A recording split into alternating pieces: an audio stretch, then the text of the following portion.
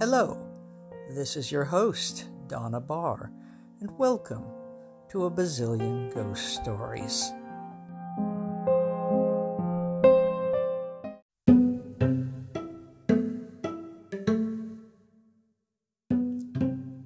Does anybody really know a bazillion ghost stories? But then again, aren't all stories set in the past ghost stories?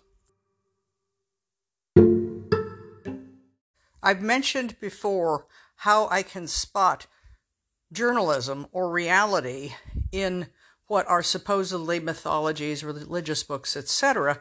And I think I've found one in a marvelous book called Trickster, Native American Tales, a Graphic Collection. This was published in the United States by Fulcrum Books in 2010. It is done in the drawn book format, what is commonly called comic books, by native storytellers and artists. The story is called Espun and Grandfather. I hope I pronounced Espun correctly. And it's told by John Bear Mitchell, and the art was by Andy Bennett. And I thought it was about raccoon when I first saw it, but the animal being drawn was tall and slender and had a long, upright, striped tail. In the course of the story, which you're going to have to get the book to see this marvelous story, what I thought was a raccoon runs into trouble because he's a trickster who doesn't pay attention, and he becomes raccoon. And I thought, well, what was he before he was raccoon? And then I realized what he looked like. He looked like a coatimundi, which is, I believe, South Texas, down into Mexico and South America. It's a relative of the raccoon, but it's tall and slender and much more like a monkey and has a tall, upright tail. And it just makes me wonder, of course, the people of the New World traveled around a lot. They weren't locked in. They had a lot of trade routes. They moved, they married, they had kids. And I wonder if somebody coming up from the South went to another family who was up north and they saw what they thought was coatimundi, and that's a modern name as far as I know, and said, why does it look like that? And knowing storytellers, they can make up good stories off the tops of their heads. So maybe this is someone explaining to a child why that new animal is short and fat, but might be the same one that they remembered and liked, and it would make them feel more at home. I can't prove that, but it just feels like that to me. And I just realized that in the story, Espun thinks he's going to help Grandfather, and Grandfather is a stone figure on the side of a mountain. And recently, what they call the Great Stone Face that had been on the side of a mountain in the eastern United States, it finally collapsed off the cliff where it had been for millennia. And so this is another hint where this story possibly originated. You've got an area that's got a stone face and it has collapsed and fallen down the hill. Well, what happens is it lands on the Espu and squashes him flat, and the ants have to put him back together. Very often ants help people in New and Old World fairy tales and mythologies. So this could be this kind of face that shears off. You're not going to have this happen in the mountains in the western United States so much unless you get into some of the shale mountains. But in the east, we've got these mountains that do shear off formations, and this could have been another explanation. It's wonderful how mythologies are part of antique science and simply passing on the stories about what happened. Up here, there's the well-known story about Lake Crescent, which was originally a glacial stream, but the native people here have a story about how two dragons were fighting, and then the two mountains on each side of the stream collapsed, and the stream filled in and became Lake Crescent. And supposedly the dragons who are now underground are still weeping, and they are what causes Soldoc and the Elwha hot springs. The native people in the central area of North America have tales about a river monster. And you have to understand that people didn't know about extinction. When people found pieces of mastodons and mammoths in the ice up in Siberia, they thought that that came from underground animals like giant moles. So there were people in the middle of North America who would not let their children swim in rivers in certain areas because they had found the bones of the river monster. And these were the areas where the inland sea used to be, where the mosasaurs used to swim. And when they were asked to draw and describe the river monsters, their descriptions were very, very close to the old mosasaurs. No doubt they had found fossils, and being people who commonly had to work with animal anatomy because they butchered various animals, deer, elk, bison, they would have understood what a fossil looked like and how to turn it back into a live animal. So, since they found the bones, they probably told their kids, stay out of that river, here are the bones, they must have the river monsters there. Because the idea of extinction, the idea of something passing away and never being there again, was only a recent concept. Things might die out, as they did with the giant moa in New Zealand, but only a generation or two might retain that. The idea that things could pass away and never come back is really kind of recent. I don't know if it's because we don't want to admit it, especially if we've caused it.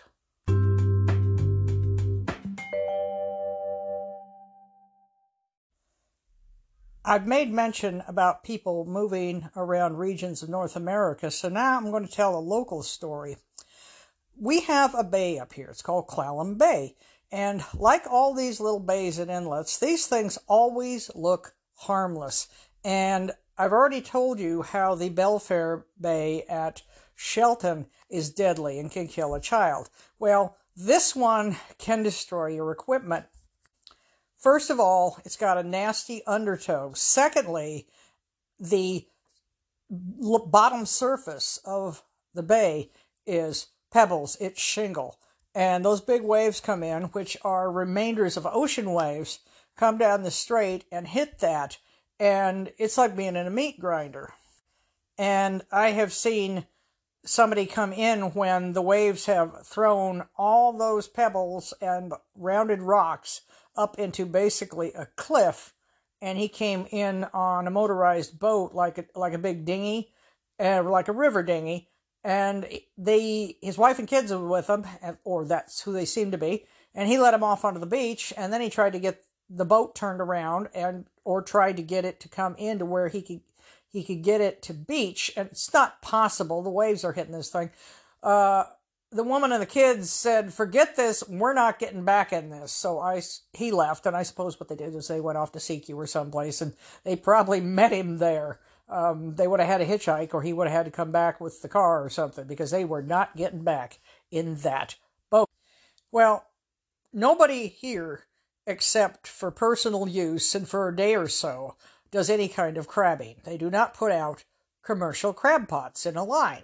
And one day, 10 years ago, there was a line of commercial crab pots. And I thought, well, that's a little odd. Nobody ever does that.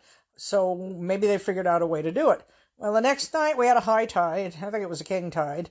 And it really roared in. And I came down to the beach, and the tide had gone way out and way up on the beach, way away from the water. There was, in a great big line, about 1.5 miles long, all of this guy's crab pots, and they were nearly new. So I called Fish and Game, and I said, this thing, the beach has chewed up a guy's crab pots, yanked up all the holdalls that he had on the bottom. I mean, you cannot make anything firm down there. You can't plug it into gravel and make it stay. And so they showed up, and we started looking around these crab pots, and I'm going to do a story on it because I used to work for the newspapers, so I'm taking details. And they know that. Everybody knows up here knows I'm the reporter, even though when I tell people I'm the reporter, you're talking to a reporter, they'll still tell me stuff that later on shows up, and they get all upset. It's like, you were warned. But these guys are okay with that because they know I'm going to tell good stories about them. They're usually doing cool things.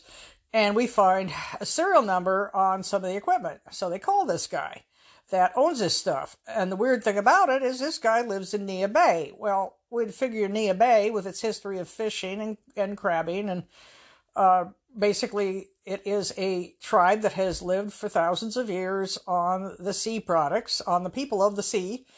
And we figured they would know better than to line a bunch of crab pots down up at that, meat grinder that is the Clallam Bay Beach with its horrible undertow. So they call him, and I heard them say, because we're using cell phones, they says, well, you better go down here and get your equipment. And I guess they said, he said to them that, well, I'll get that tomorrow. And they repeated it. And I said, well, he better get down here because if he tries to come in tomorrow, all his equipment's going to be gone. And I did not mean that the tide would come back in and take it, because the law in Clallam Bay is salvage. You leave it, it belongs to somebody else. It's going to disappear, whether it's legal or not. So the guy is down there at 2 o'clock in the morning picking up his crab pots. And other than the occasional diver or personal boat, we haven't seen anybody else attempting to do commercial crabbing in the Clallam Bay. Speaking of dangerous places or places that might have reflected danger, we have something in Beaver down on Highway 101 that's called the Tragedy Graveyard. It's in the yard of the old schoolhouse down there. And it was called the Tragedy Graveyard because the early settlers said that only one of the 13 graves in there were the result of natural causes. There's a lot of death involving jealousy and shootings and people going mad in the woods.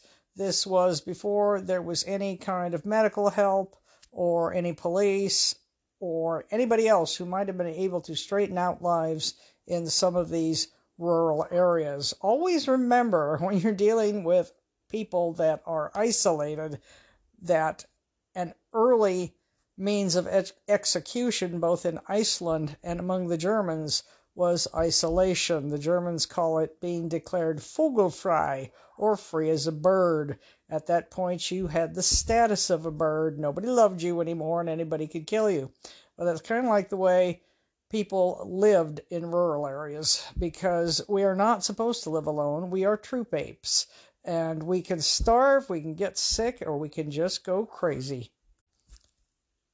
We even have something up here that I call Hoko syndrome, because people move up the Hoko River so they can be alone.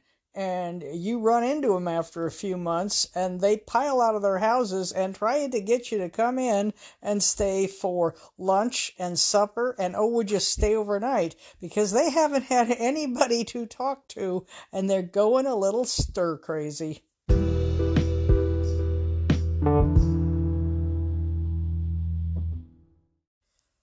In my travels, I've run into culture clash more than once. The first time in the South, when somebody called me honey, I bristled, because up in the Pacific Northwest, honey is sarcastic. The next time was in Atlanta, and I had just ordered grits, and the waitress took the order and seemed a little snippy, and I asked a Southern friend about it, and she says, well, she thinks that you're faking your accent, you're covering up your raisins, you're pretending to be a Northerner when you're actually a Southerner. And I says, I'm not a Southerner, why would she think I was? And she says, well, you just ordered grits. Another time, having just missed the ferry from Bainbridge Island to Seattle, I was helping a woman in a wheelchair get back down the long passageway to be warm again until the next ferry. It's quite a long causeway, and it's cold. And at one point, I'm talking to her, there's a gentleman behind me, and he hears me say to her, "Oh, honey, bless your heart." And he asked, "What did she do?" And I said, "What do you mean?" And he told me what "bless your heart" means in the South. Well, in the Pacific Northwest, if you say "bless your heart," you mean it. You're feeling sorry for somebody. You feel like they've had a bad thing happen and you want to sympathize with them. And he says, "No, that just means you think they're stupid." And I said, "That's weird because honey in the South, which you call everybody honey, right?" He says, "Yeah." I says, "Well, up here it's sarcasm. Don't ever call anybody honey." So we had a strange reversal there of the term, or the terms and phraseology. We've got Southerners up here. I was raised up north of Everett, where we have South Carolina imports from a long time ago, and somehow these meanings have gotten reversed. Another extended moment of culture clash came in Angoulême, France, at the big comic book festival. They had unisex bathrooms, and people would line up to use the stalls. And I came into a stall, and there were two gentlemen in front of me who I assumed were French, so I just said bonjour. They said bonjour back, and we stood quietly waiting. And in behind me comes a tall black woman in the most beautiful emerald green punk outfit. It was a dress with amazing shoes. And she said to me, in what I had now learned was a kind of an odd accent, she asked me something about the toilets. And I assumed she was Moroccan because she was so exotic. And you could see the white people privilege there, assuming that must be an exotic person. And so I said in my very bad French, which I can no longer do, "I am a stupid American man. I don't know what you said." And she put her hand over her face and in the thickest London Cockney accent said, English." And the two guys in front of me whipped around and said, "We're English." And that's when I said, "Oh my God, you realize what's going on here? We've got 4 people, 3 of them English, 2 of them women, 2 of them men, 1 American, 3 white people, and a black person, and we're all afraid to speak French in front of the French." I should say that the French were not as horrifying about their language as you think they are. They're very polite. They're very helpful. And I would go to the same sandwich shop every day just to pick up a quick snack. And in the course of doing so, I would get further along in my order in French until one day, the final day, I could get the whole order out and I could do change and have them cut the sandwich and wrap it up, and then said goodbye. And at that point, because they had all been watching me over the course of the week gradually improve my French, they all burst into applause. So the French will help you. And if you are ever in France and you want to learn better French, let yourself get cornered by a bunch of those little Madeleine schoolgirls, because they will school you as long as you'll put up with it in proper Parisian French. And you have to know one word in French. It will help you with everything. I was on the Paris Metro and wondering how I could get through the crowd and get to the door without pushing people, because I didn't know how to say I need to get off here. So as we pulled into the station and the speakers turned on and the sounds and the bells turned on and the brakes were hissing, I didn't even think about it. I said, "Voila," which means there it is, or look at that, I guess. And when I said voila, everybody in front of me just moved out of my way. And this is the word you can use to respond and agree or have people let you off the train. So voila, it's the magic French word. It's like being at a Comic Con and you need help. And there's all those cosplayers. All you have to do is yell Avengers Assemble and you'll get all the people in the world to come help you.